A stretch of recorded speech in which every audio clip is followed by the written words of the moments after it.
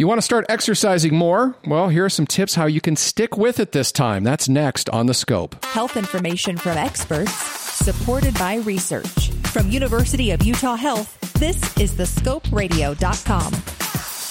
All right, so it's your New Year's resolution to start exercising again, and here are 3 things that might get in the way of your success and how you can overcome them.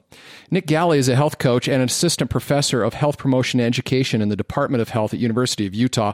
And Nick, when somebody comes to you and says they want to exercise more and you start working with them towards that goal, what are some of the common things that you see that might get in the way of their success? Well, Scott, I think first off, there are a lot of things. To boil it down to 3, the first one I would probably be on the lookout for is lack of time, or more specifically, a perception of lack of time. Oftentimes, you will hear people cite lack of time as a reason that they don't exercise, but when you really get them thinking, there's usually at least small blocks of time that they do have throughout their day.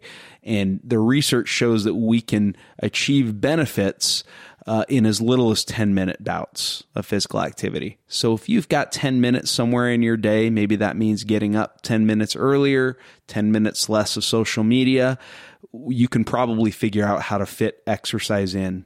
And so what I would like to do with folks who are having a hard time is, have them map out their schedule, open their calendar, and see exactly what are they doing, how are they spending their day, and how might they be able to modify that to fit exercise in. Yeah, and find something that maybe they're doing that they look at it and go, well, this probably isn't as important of a priority as exercise. Right. You might, sort of rank order, okay, how important is this? Yeah. All right. So perceived lack of time is a big barrier. So you got to look for that time, maybe hard schedule it in your calendar, whatever you got to do. What's number 2, like when you run into some issues? Number 2, I would say, is a very narrow definition of what counts as exercise. Around this time of year, the health clubs are going to be hitting the marketing hard.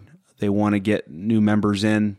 If you haven't exercised before, it's easy to get the impression that exercise has to be at, a health club, at one of these commercial gyms that we see. And that's not for everybody. Not everybody works best that way in that setting on those machines. So I like to try and work with clients on thinking about, hey, what is it that you can do to just get your body moving? It's that simple. It doesn't have to mean going to the gym. It could mean taking a walk. It could mean doing some gardening. It could mean a lot of things. What can we do to just move your body, get your heart rate up? And that counts as exercise. That seems like a kind of a low bar, but that's still enough, huh? Absolutely. Yeah. 10 minutes.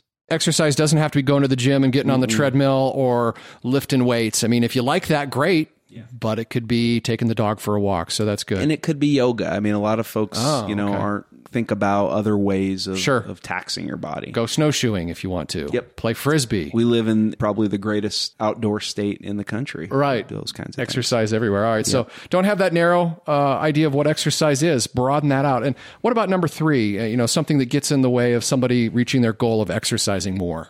And number 3, I think it probably becomes more of a problem once the person begins. We know dropout is pretty high. Half of folks who start an exercise program have dropped out within 6 months. So I would say number 3 is unrealistic expectations. And that could be unrealistic expectations for changes to the body, unrealistic expectations of what the individual can handle.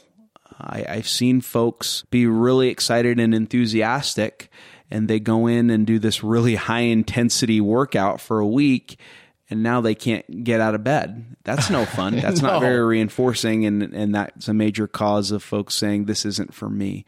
So really, and this is where if you are going to exercise in the traditional way, it can be really useful to have a professional helping you out, someone who knows a bit about the physiology of exercise and the body and can tell you where to start and can assess you and get you on a program that's right for you. It's not too much, not too little.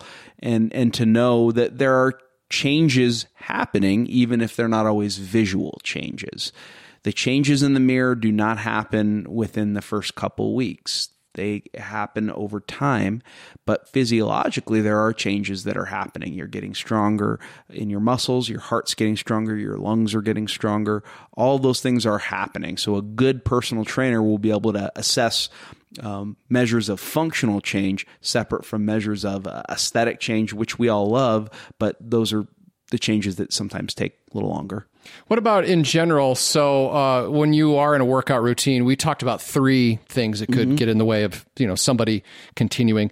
In general, obstacles come up. What's a good way of dealing with those? Because we can't hit everything. No, right? I think have a plan if you can. Think about obstacles. If you can have that kind of foresight to imagine things that might come up, and things will come up. Things with work, things with family. You might get sick or injured. Be prepared for those. Have a plan. Maybe that means you have to modify what you do. Maybe that means you have to be okay, for a few days I have to take some time off. So I think having a plan is probably the most important, and realizing that just because you fall off for a couple days, that doesn't mean it's all is lost. Yeah, you don't have to quit. No, you don't have to quit. Just get back into it. Exactly. Have a question about a medical procedure? Want to learn more about a health condition? With over 2,000 interviews with our physicians and specialists, there's a pretty good chance you'll find what you want to know.